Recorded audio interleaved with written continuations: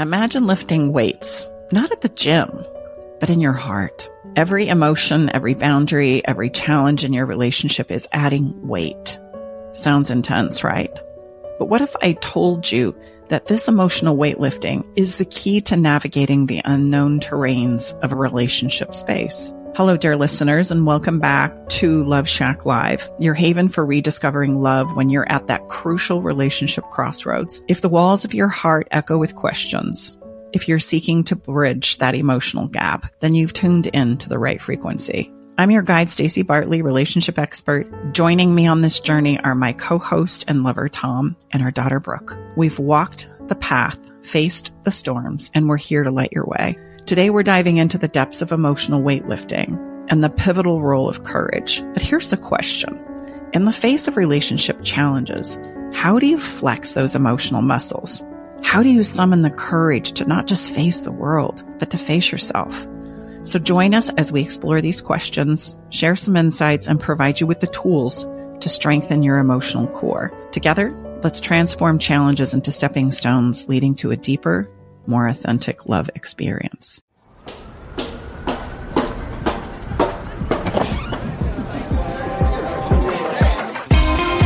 Hey, thank you for coming. Welcome to the Love Shack. In the Love Shack last week, we had a conversation about choosing ourselves first. And why does it matter? And some actual steps that you can take to begin to build and deepen a better relationship with yourself. Here's the thing. If there's no sense of self from within, there is nothing to contribute to a co-creation with another. At best, it will be a relationship built on pretense and illusion. After all, the only thing of value we bring into our relationships is what we are, not what we have. That will lose its luster fast. So I want you to think about a car without an engine, a fruit tree that bears no fruit, a body without life. Once you can connect with a sense of self, then we can begin to strengthen it so that, yes, that car now has an engine. That tree can actually bear fruit, and that body actually can breathe life into something that is known and felt inside. Now we build on that foundation, and we begin to develop emotional strength by doing what we call in my body of work, emotional weightlifting. Now, that's probably a new term for most of you. And so let's dive into what that is, what that looks like, and what we're actually talking about today. What emotional weightlifting is the skill and practice that enables each of us to truly utilize and benefit from our emotions in a way that allows us to feel strong, empowered, and complete. We accomplish this by consistently building and strengthening our ability to recognize, understand, manage, and express our emotional selves in a way that leaves us feeling inner peace. Have you felt that before? Do you know what I'm talking about? Sometimes this can be a big challenge for us as we try and wrap our heads around what I just said. Especially, I'm talking to the anxious people. I just want you, the anxious person listening to this podcast, to think about how rare it is for you to feel that inner peace, because as an anxious girly myself, it doesn't come naturally and it doesn't come very often. So really listen to this episode and think about how much more calm your life could be if you had the ability to create that inner peace yourself for you. Because it's available for all of us. It's just we've not ever really learned the skills nor know how to engage in the practice that would help us accomplish those things. If you're like most of us, we are just reacting to the people in the world around us, and we don't give much thought to what's driving that, what's happening for me on the inside as I'm spinning up and up and up. I just all of a sudden fall apart and know that I'm a hot mess. But aside from that, I don't really understand why. We can then make up some terrible narratives about ourselves, unfortunately, that we're broken, that we're sick, that we'll never have love. We don't know how to do this.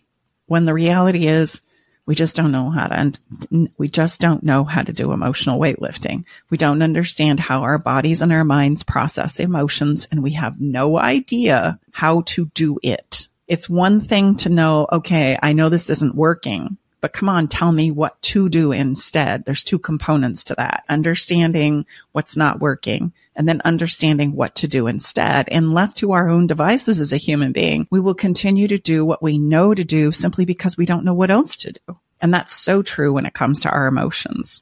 The second thing about emotional weightlifting that's important for you to understand is to realize and recognize that emotional pain is normal. It's going to happen.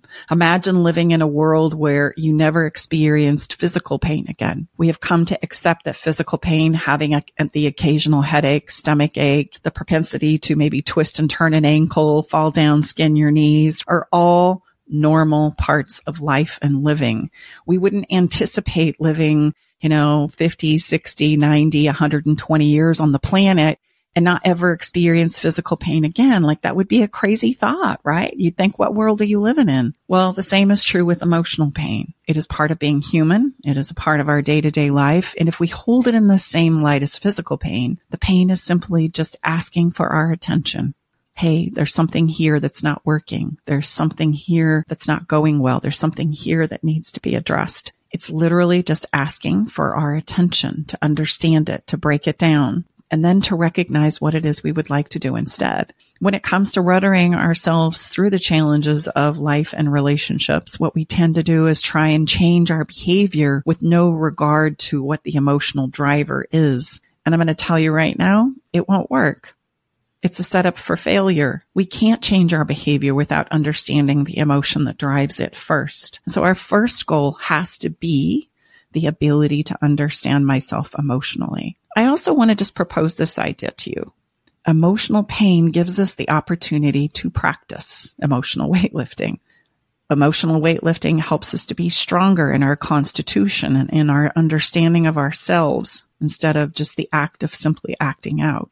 Can you feel and hold your emotions when all you desire to say is, you're wrong.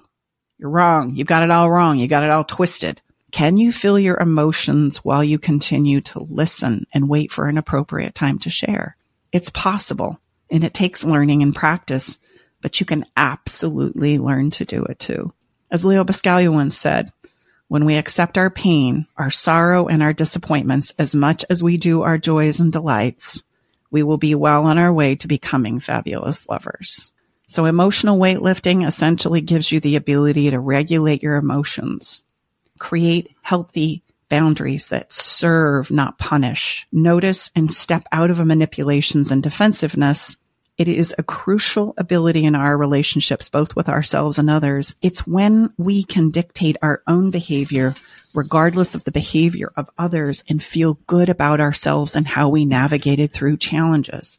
And it's a lifetime commitment and practice. You don't arrive just as you wouldn't with physical fitness. You don't just arrive and then you get to hang there and you're all done, right? I've got that accomplished. It's just like that. And to begin, we must summon and muster up some courage. So let's take a minute and talk about the role of courage as we step into emotional weightlifting and learn some things about courage and why courage is the first step of emotional weightlifting. When we think about courage, what do we typically think about? Stay with us. We'll be right back. Navigating the silent, complex moments of separation or your partner's need for space can feel like walking through a maze without a map. If this sounds familiar, know that you are not alone. This journey, filled with uncertainties and introspection, requires a gentle, understanding guide. Hey, I'm Brooke from Love Shack Live. We see you, and more importantly, we get it. That's why we created the Separation Support Bundle. A collection of resources designed to not just guide you through separation, but to offer comfort and clarity during these times. Our separation guide offers insights and support to help make sense of your emotions and the process of separation. And for those moments when words escape you, our guide on 10 texts to send when navigating space provides thoughtful prompts to help communicate with compassion. Plus, a soothing separation meditation to help ease the overwhelming moments. Because sometimes all we need is a starting point, or a way to start feeling okay again. Remember, you don't have to journey through these complexities of separation alone. Our Separation Support Bundle is here to accompany you, guiding you towards healing, understanding, and most importantly, the renewed sense of self. Visit stacybartley.com/bundle today to access your free separation support bundle. At Love Shack Live, we're all about exploring the real stuff that relationships bring, the good and the challenging. So let's tackle this together, because even in the hardest times, there's hope, growth, and yes, even love to be found. I think about the lion in The Wizard of Oz. That's cute. I mean, That's seriously. really cute. I mean, Or something like climbing a mountain. Yeah. Or, doing something you've never done before. I always think of my dad, which is Tom, for anyone who hasn't listened to us before, telling me about perseverance and just doing things when I was a kid, teaching me lessons like that.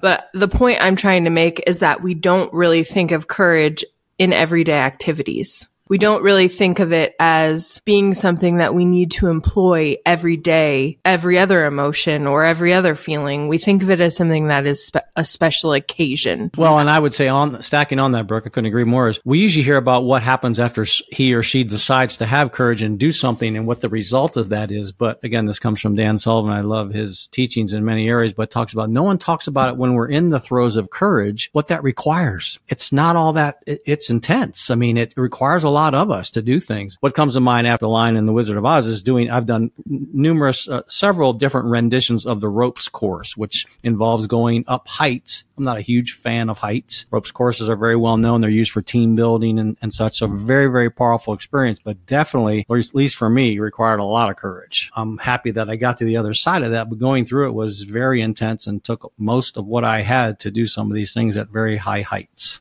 Mm-hmm. I always think of courage as being like the person who plunges into the dark, murky waters to rescue somebody. They're I think of courage as like a hero kind of a thing where they're, pulling somebody out of the water or rescuing them from a fire. Yeah. Or the Kevin Costner movie where he's in the Coast Guard and they bring the helicopter and they jump out of the helicopter down into the raging ocean to rescue people and boats and things like, no, that's courageous. Yeah. Some heroic accomplishment where the feat has been taken and I've come out conqueror.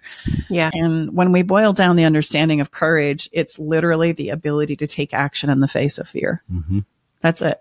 Like it's me being able to summon myself to take some action when my armpits are sweaty and my knees are kind of shaky. So, I mean, along that lines, we hear often about studies where after the fear of dying is the fear of public speaking. So we're going to bring that even down, and the fear to bring something up that has bothering you with your special someone is incredibly fearful and takes a tremendous amount of courage. It's less scary when we start practicing it. I never used to really enjoy difficult conversations. I don't geek out of them still as much as my wife does, but they don't just freak me out anymore. Mm-hmm. Because why? I've practiced them many, many times. Well, and the ultimate act of courage, are you ready? Yes. Is as a human being to turn and face oneself. Mm-hmm.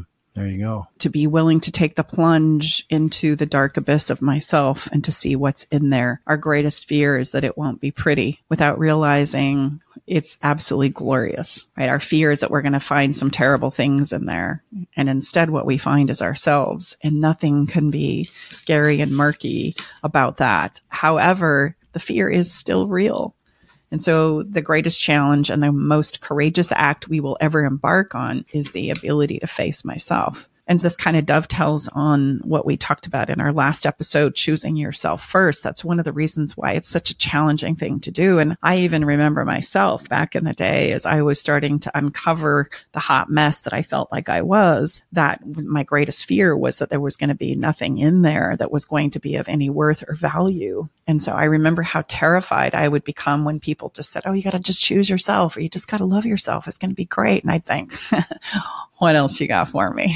Because that one is at the top of the totem pole of things to avoid, right? Is there no other way? And it's amazing as human beings, we will try every other way before we'll simply turn and face and do a deep dive into ourselves to uncover what's really there and what's going on. And so that is the ultimate act of courage. And it begins with the challenges of self-reflection, i.e. our ability to translate our thoughts, feelings, and emotions into a language that first we can understand. This is the epitome and the beginnings of emotional weightlifting. And the first act that we summon is that of courage.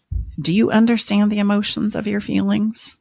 Do you simply just react to them? Do you understand them, or do we just react? Right? And there is a moment of self-reflection and courage right there. So we can see that it's not so scary. It's just more of a contemplative, reflective question. Can you do that? Or are you just constantly in a state of reacting? And here's the interesting part. The more we're in a state of reaction, and then we have the regret on how we've showed up done some things, said some things that as we reflect back on them, we don't feel all that great about it. That just adds to the belief that when I do a deep dive into myself, there's not going to be anything there but rubbish. It's interesting how we become the self-fulfilling prophecy of ourselves, right? It's like the more I react, the more I resist doing the deep dive, the more I believe that there's just rubbish in there. There's some additional examples of courage that are being demonstrated too. When you're raising your hand for help and support, that's an act of courage. You're demonstrating a ton of courage then. And when you want to attack your partner, run away, or numb your emotions, and you choose to do something else instead, like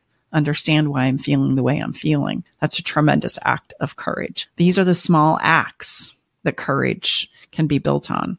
The courage to face the fear and the awkward challenge of the emotions instead of acting them out on others, obsessing about them, or burying them all together, all will require the act of courage to face the emotions first. I think that an additional fear of going inside of yourself and exploring and seeing what's there is not, in addition to thinking there will be nothing but rubbish, thinking, oh God, I'm going to have to wade through all of my past trauma and all of my things that I've locked away from my childhood or from past relationships that I didn't want to deal with. And now they're all in there growing and rotting and all of this stuff. And I would just like to point out that we're a little bit different in the way that we work in relationships. So if you decide to work with us, I think you can be rest assured that we don't do that. We don't make you go into all of your past secrets and traumas. If they come up, sure, deal with them. That is really the truth. Sometimes the overwhelming concept that we have of what this means makes it fearful and challenging in and of itself. And so I want you to know you don't have to do that in order to make progress forward, that we go forward and what we need to address that's hanging us up from getting where it is we want to go in the future can be addressed as we go. It doesn't have to be this total rebuild, so to speak. We can just begin where we are and progress forward without having to do all of that. Well, and if you come into trying to save your relationship believing that that's what you have to do, who the hell would ever want to do that? We're not going to make you do that. So stop having that fear, because that's not what we're talking about here. And it's natural for that to seem overwhelming and for you to not want to do that. So if you're feeling that way, it doesn't mean you're weird or that self-help isn't for you or that doing this kind of work isn't for you. It just means you have the wrong picture of it. Well, and I think it's just an important tool for us to kind of wrap our heads around as we're building courage to do a deep dive anyway, that we have to begin where we are and we have to begin with small steps, that we don't have to do a burn it to the ground and rebuild. We can just begin where we are and start making progress forward. And Brooke, as you had said, in the relationship journey, especially when we're already in a tremendous amount of emotional pain, we don't want to continue to increase the pain, thinking that that's going to take us to the promised land. Because what are we going to do between today and me burning it to the ground and then thinking we're going to pick it up and move on from there? In some ways, it doesn't make any logical sense. It's like we need a small win now. We need to refuel and recalibrate now. And that's going to help us make the journey happen overall, wherever that might take us. And it really is. That's how healing is done. It's done in very small steps and increments over time. And just to demystify what healing is, healing just means I'm reframing what I've been through because I'm having different experiences and different perspectives about what is happening now. And when I can do that, I can heal it backwards and forwards, right? Then my behavior can change and I can move on to some of the things that are more important. I share this often in my clarity calls is when people are, we use the metaphor of your emotional part of your body like the gasoline tank in your automobile. And it's very fair to say that if you don't ever put any additional gasoline in your automobile, it will stop. And I ask people that question. Everyone says, oh, gosh, yes. Well, I say the same thing will happen if we don't put any deposit into our emotional gas tank, again, using that metaphor. And most people, when they're in a tough place, I'll ask them, and it's usually either flickering on empty or empty. And so momentum is crucial because that will give us a deposit back in. If we don't feel like we're making momentum, and these are usually these traditional places of approach, how people think this is how they got to do. It's just a depletion and you get your fanny kicked and it never goes well. There's no momentum. We are exactly the opposite. We are all about getting momentum in your life as fast as possible going forward. And that's why people gravitate to us. And the last thing I want to say, I know we got to move on. I can see why many people would not want to get help for their relationship because they picture it to be exactly that. Yes. Like, oh, I'm going to go in and someone is going to tell me all of the things that I suck at. And then I'm going to have to go through and admit to all of my wrongs and dig through this big pile of trash that I've created because, you know, I haven't dealt with anything until now. And wow, that would be extremely overwhelming. And I would never want to sign up for that. So I see why so many people wait so long. And we just want to make it very loud and clear that that is not what working with us is like. It's so much more empowering, and we want to make you feel better, not worse. And that's why you're paying us, right? To feel better. Well, and last thing I'll say about this before we continue our conversation about courage is one of the greatest compliments I get when a couple comes into my office for a session is you can tell on the way in, they're not really excited to be here. Like I say all the time to my clients, I know, I get it. I get that you seeking help for a relationship and talking to a stranger about your most intimate personal relationships is not on the top of anybody's bucket list as a human being. Like, let's just be honest about this. Mm-hmm. And the greatest compliment I get is when they say, wow, that was really incredible. I have hope now. And I think it's kind of like walking into the gym, right? You kind of drag yourself in there and go, man, this thing might kick my fanny. But when we accomplish it, when we do it, we always walk out feeling so much better than when we were walking in. And that's truly our goal and our design here is getting yourself there. Yes, it's going to take courage for sure. And I hope that your payoff for that, my intention that your payoff for that is to walk out filled with hope and possibilities right. And something to actually tangibly practice to know that you're going in the direction that you want to go in. Like that's what we promise and that's what we commit to. And that's truly our overall intention. And that leads us to something I just want to point out here. Is courage something that you just inherently have, or is it something that you can actually develop?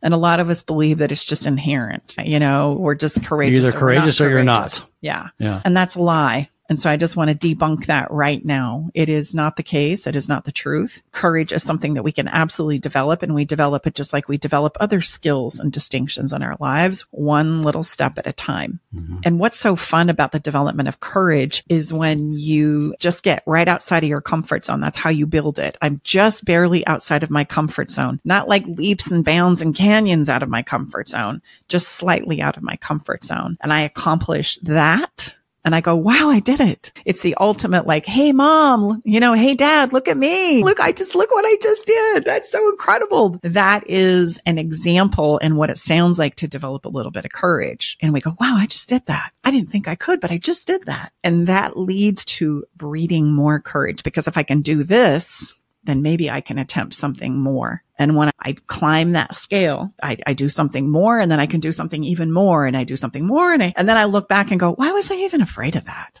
Like, that doesn't even make any sense now when I feel and know that I can demonstrate, you know, this far out of my comfort zone. That's how we develop courage. And so it needs to be an intentional practice that we start really small with. And again, just outside of your comfort zone, not all the way out of your comfort zone, but to challenge yourself to continuously develop courage. We do CrossFit 4 days a week. And there's some things in there that challenge me and continue to force me to develop courage physically. And my work consistently challenges me to grow courage emotionally. That then absolutely my relationships with my clients, my lover, my kids, my grandkids, my neighbors, my friends, I'm consistently able to challenge myself there in ways that I couldn't, you know, a year ago, 5 years ago, a decade ago. And so this is a continuous place of wanting to challenge ourselves in small ways. And over time, that develops a tremendous amount of courage. And I'm not afraid anymore, right? In most aspects of life. Now, if I don't develop courage and I don't face this off, it actually works in the reverse as well. If I'm afraid of this, then I have to be afraid of that. And if I'm afraid of that, then I have to be afraid of this. And if I'm afraid of this, oh gosh. And that's how we get ourselves to places where we won't try anything new. We don't want to meet any new people. We don't want to try any new activity. I get paralyzed. I get filled with social anxiety. It's happened in little increments going the other way as well, just to make us mindful about sometimes the choices that we're making. That was me. in, I would say 2014 to 2016, at the height of my anxiety, it would take me all day to work up the nerve to go get ingredients for dinner from Target because I just couldn't face it. I couldn't face, it was such a mental chore to even think about leaving the house to go see people or even just not see anyone and just get the stuff I needed from Target. It was insurmountable, it felt like sometimes. Mm-hmm. And now you're a regular contributor to the podcast. Yeah.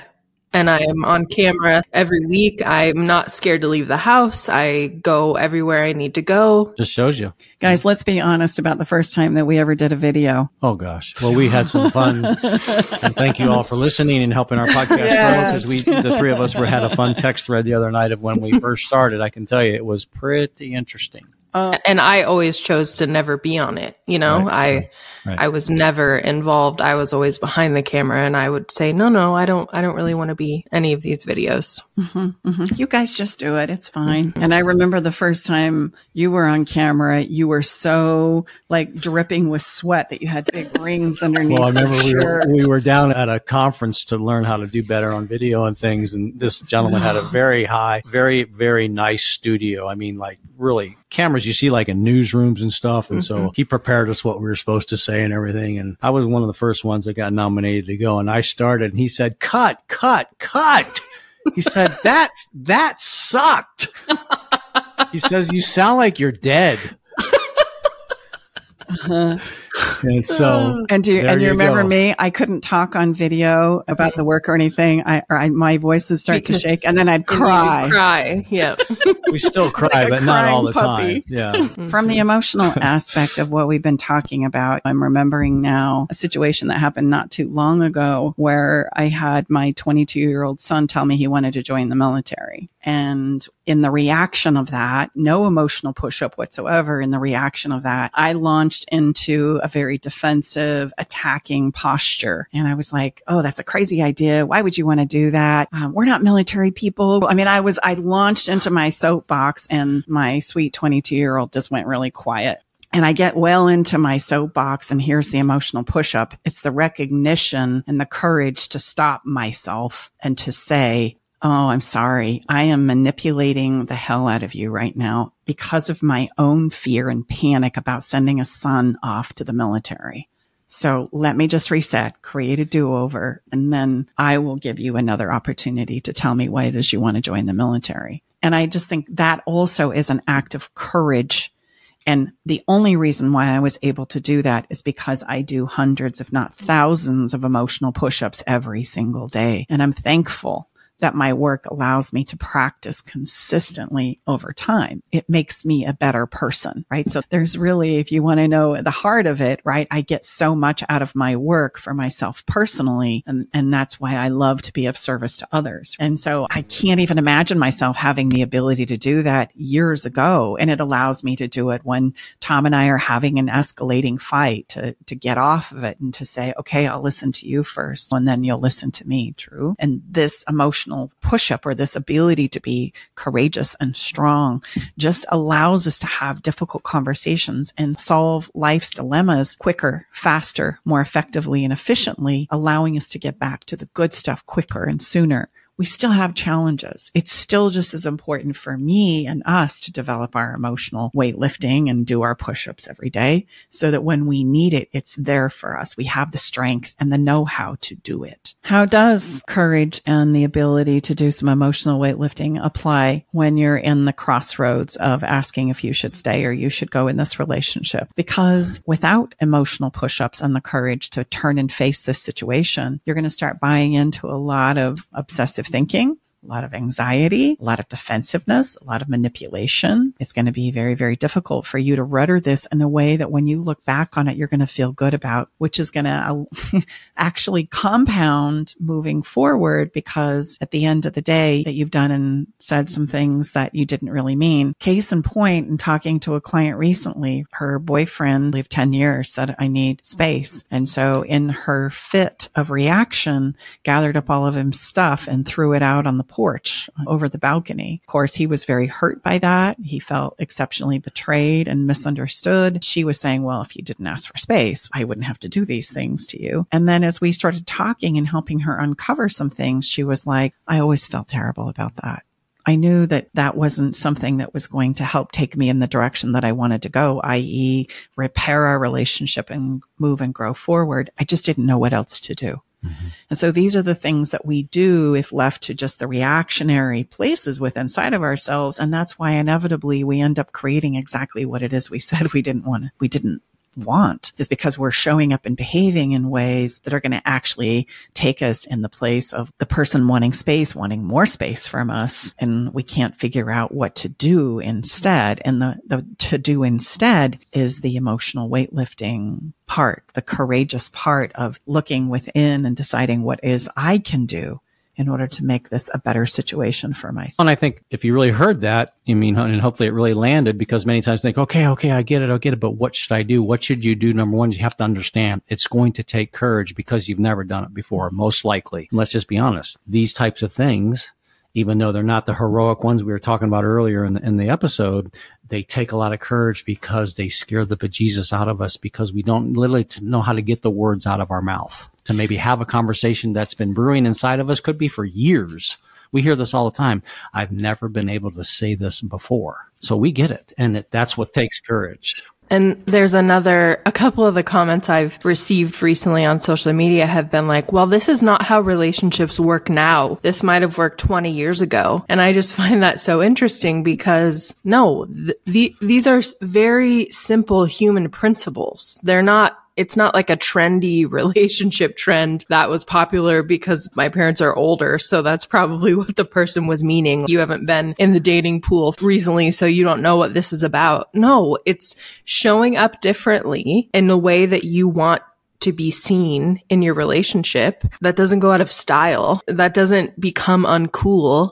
Okay, well then be uncool, but be a person with integrity in your relationship and see what happens. Well, and to answer that, and a lot of it I think is because Brooke is a big part of our show and our platform and body of work. We have younger clients, younger than Brooke, aged more so ever, that have been working with us. Our audience demographic and people we work with is way younger now than it used to be. Yes, than it used to be. So I appreciate that comment. But yeah, these are human behavior principles that are timeless. They really are. Yes. Yeah, if you're a human, they apply. Right. What's trendy? I'll tell you what's trendy. Oh, boy.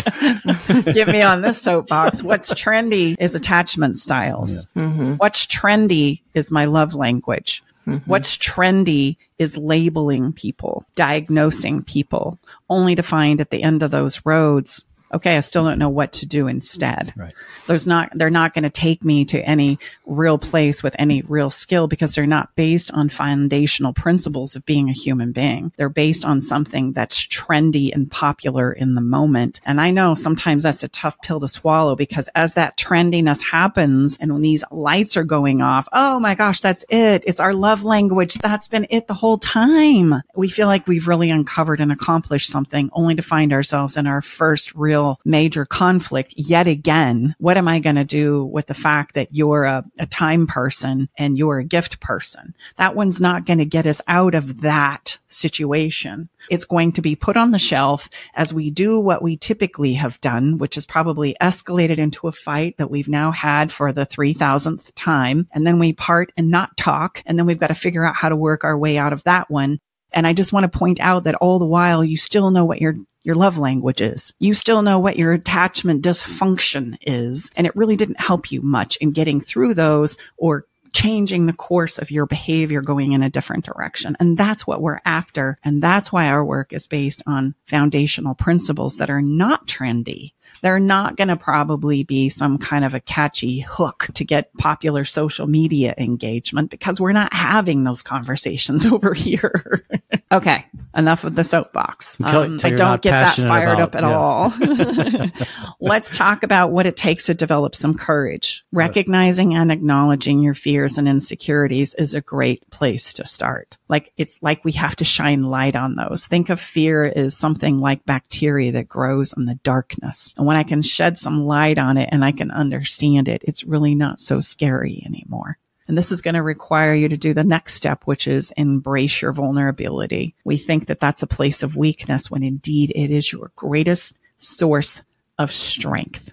You want to feel empowered and powerful. You want to stop giving your power away. Then learn how to get vulnerable with yourself about what you're thinking and how you're feeling and what you need. That is your greatest source of power and your ability to do what I call planting your flag. And the next one would be seeking support and mentorship, admitting that I need help, admitting that I don't know how to do this, that I'm at the bottom of the bag of tricks I have, or that I was given, or that I knew to be true or thought were true. And now tell me, help me, teach me so that I can practice some things that are going to take me in a direction I want to go. And this is going to greatly be enhanced if you have a community of people that will be on this journey with you. Why? Because you've got people to practice with and learn from. It's more impactful to do typically a journey like this with a group of people so that you can compare notes, you can practice, you can see what's working and what's not working as we're all working on it together. It's just a place where we learn faster and understand better. And the last one is you get to celebrate your small acts of building courage that lead to feeling more brave so that we can embark on more courageous moves. And these things stack and build on themselves. And it's important that we realize that. So that is how we build courage step by step by step by step. The part of doing the emotional weightlifting is you've got to understand it's going to be a daily practice to regulate emotions, to understand your emotions. And then you can change our behavior, not a second before. We can't will ourselves into behavior for a long period of time. Have you thought to yourself, hey, I bring these things up. I talk to my partner about them. I really lay it all out. I describe what it is I need and they go, okay. I'm going to do it. I swear I'm going to do it. And they're good at it for I don't know, let's give them a month. Well, heck, let's even be generous. Let's give it 90 days. Let's say they knock it out of the park for 90 days. And then day 121, you start noticing a slacking off. And then day 122, a slacking off and so on until 30 to 60 days later, you're right back where you started from. And the frustration that is bringing on and into your relationship is almost overwhelming at times. I want you to understand this is what happens when we change our behavior cognitively, but we don't understand the emotional driver. We can all will it and eke it out for some kind of a sustainable time. But then the true sense or the true emotional driver is going to start playing back into the equation as soon as I feel like the coast is clear. And so we need to understand why I'm doing that, why I feel that way. And once I understand that, I can do all kinds of things in a different direction. I think there's a classic case when we hear in the world of addiction, if we just choose to stop whatever it is that's challenging us, whatever that source is, drug is, whatever, and he or she says, okay, I'm not going to partake in that. Well, then we just switch to a different drug of choice, so to speak, but there's been no behavior change. We're just simply managing it from a different place. And that's about effective as telling an anxious person to just calm down, which let me tell you, that doesn't work. Exactly, because we're not understanding what's driving the anxiety in the first place. And more importantly, there's not a place where I can just accept that it's okay to have anxiety, that it's okay to feel the way I feel and think the way I think. In most mental health issues, that's always the start. One is making it okay to be where I am. Right. There has to be some acceptance there, or I really can't be effective in going any other direction. Like in a crazy sort of way, I've got to give some grace to what's happening so that I can understand it long enough to go in a different direction. And that's hard. And that's going to require us an emotional push-up on all sides, because if it's something that's frustrating me, I want to attack it to get it to go away. And if I'm well-intended and well-meaning, I'm going to want to teach and preach and give some wonderful advice about how that you can totally turn that around. Both are not going to take us in the direction of truly amassing new behavior because we haven't taken the time to understand the emotion that drives it.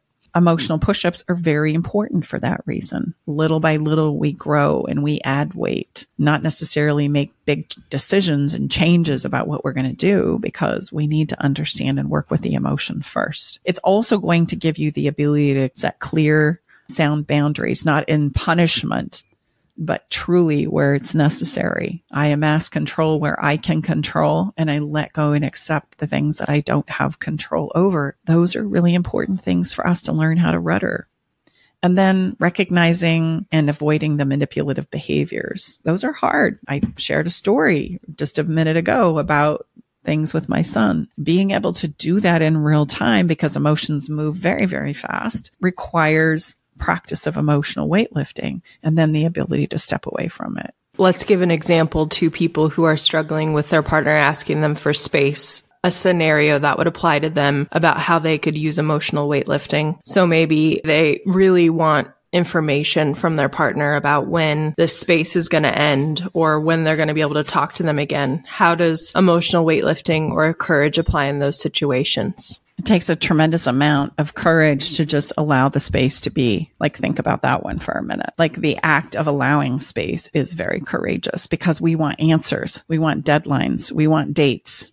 We want a surety. That's really what we want, isn't it? We want to be reassured that we're going to be okay when the reality is nobody knows if we're going to be okay. So being able to rudder through a time of space when there is no concrete answers or timelines or definitive decisions about what we are to become in the future in and of itself is the greatest act of courage that you are going to embark on. And in order to do that effectively without acting out and without stepping into manipulation is going to require you to do some emotional push-ups, because the tendency to want to get those definitive timelines and dates and parameters that are going to reassure you are the very thing that you think you need in order to be okay. And so what would be an example, like a verbal example of an emotional push-up in this scenario that Brooke just described, rather than saying, you gotta, by next week, you better be able to tell me when this is going to be over or when you're going to be moving back home? What would be an emotional push-up, our definition of a different behavior, maybe in a way that you would approach that in a conversation with someone that has asked the space? What would that sound like? Let's just start with, remember, your vulnerability is your superpower. So admitting that I don't have to mistreat you or cut you off or pretend like I don't care about you is one. An emotional push-up would be,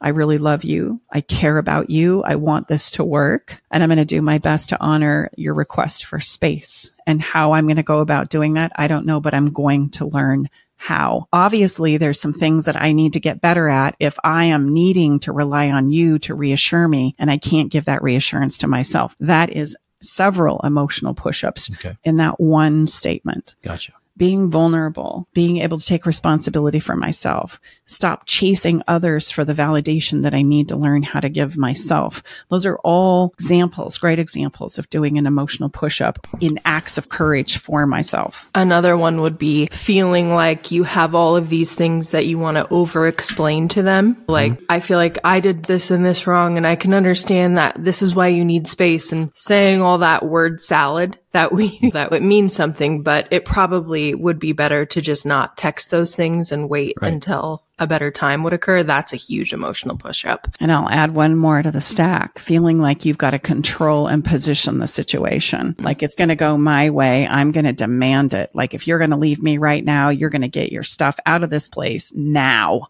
Don't call me. Don't text me.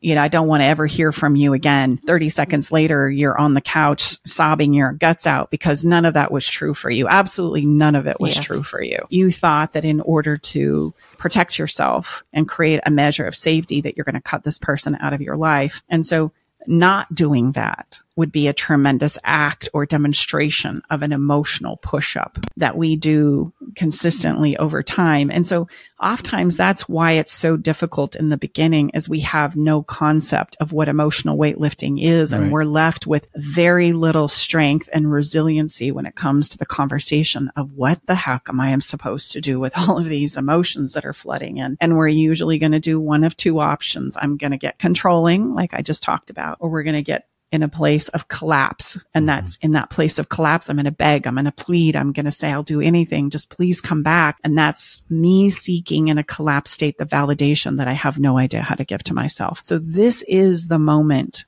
where we get to see emotional weightlifting and the acts of courage as its first step are so important. If I want to change this relationship to be healthier, better, more foundationally sound, it is crucial that we learn how to do these things in a better way. And it's going to take some consistent practice, just like any other place of mastery in your life. I often ask people when I'm on the phone with them, is it fair to say that you're better at what you do now in your job, in your profession, in your business than when you started? Oh my gosh, yes. I said, that's great news. You know why? Why? Because the exact same approach is what's needed, the currency of commitment to get better at love. It's not just this only for the chosen few. It is a skill-based journey, and most of us just have never been presented that way. Like, we're all supposed to be born lovers based on outside of the fairy tale, to be fair, like on what?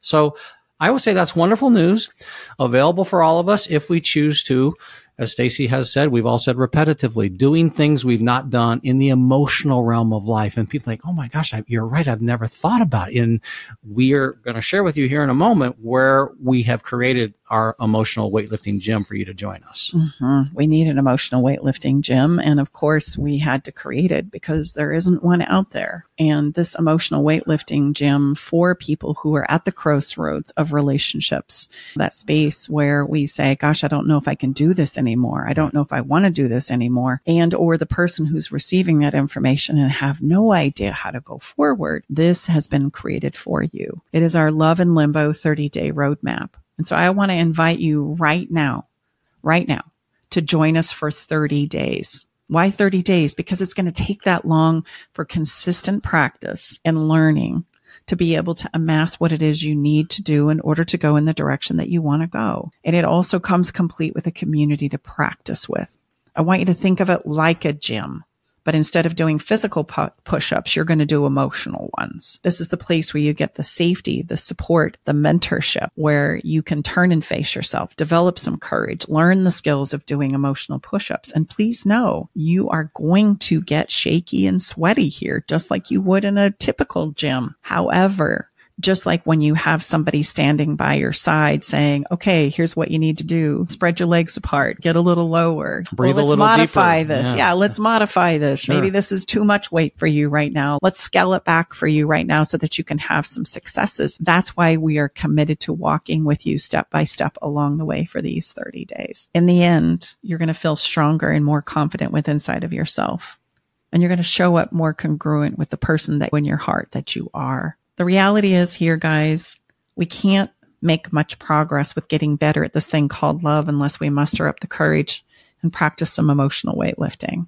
We'll instead be prone to acting out in defensiveness, engage in manipulations of all types, and dismantle the love and connection that we once had. It's the case for all of us. And as Tom said, not just for the chosen few, but we are all susceptible of finding ourselves in this space, and most of us do. So during this time of space, this is an opportunity for you to create a great place for you to spend some time learning and practicing and focusing on developing a better you, a person that is better to step into the relationships, the conversations, the co-creation aspects of a relationship and come out on the other side going, oh, I just did that. That's incredible. So if you know this is for you, I'm going to invite you to jump in now. The journey begins October 1st, which right now is coming up very soon. And I'm going to put the year on that because I know the podcasts live on forever, 2023, and will not be repeated until January 2024.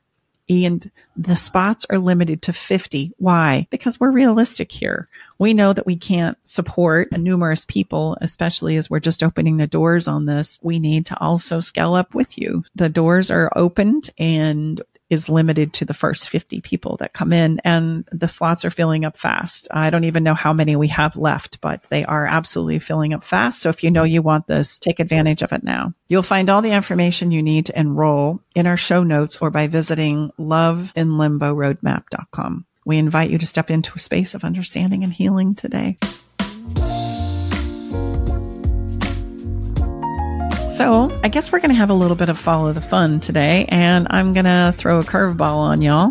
I'm not going to give it. Tom's going to give it. And you know what? We know by our metrics, again, we so appreciate you that are listening. We have a lot of new listeners. Again, that means the world to us. I can't tell you how grateful we are as a family that you're spreading the show. Thank you again so much. But we know from our analytics that a lot of you log off. Okay, I'm good now, guys. See you, Tom, Stacy, and Brooke. I'm good. And, the follow the fun, I can just be very transparent. We do it for Stacy and I, and Brooke is because we love to have fun. I didn't nearly like to have near as much fun as I do now. So my points, I said, honey, I'm going to take over this fall of the fun, because here's the thing. If you're listening live, like Stacey just said, we're at the end of September 2023 and we're going whale watching this weekend. And now I've lived in California since 1980. If you do the math, that's 43 years. So why now? Great question. I've had the same opportunity. I've been in the same proximity to the ocean I have for all 43 years. So my point here is, what have you wanted to do wherever you live? Maybe some geographical location or just for me, it's the ocean. And so obviously you have to go to the ocean to watch whales. So we have some wonderful friends that say, look, we found the place. We're going. Do you want to come? If you do, then get your ticket. We said, yeah, we want to come. We're going. And then not this daughter, not Brooke, our daughter, but we have other daughters, and we're bringing another daughter who happens to be her birthday. Would you like to come? Oh, I'd love to go. So my point here is, it's no different now than it ever has been, other than I'm with some people that like to have fun. And so we're going to go. So I would just challenge you. The Follow the Fun challenges is pick something that you've known you've wanted to do for a long time, maybe specific to where you live geographically. Just choose to say,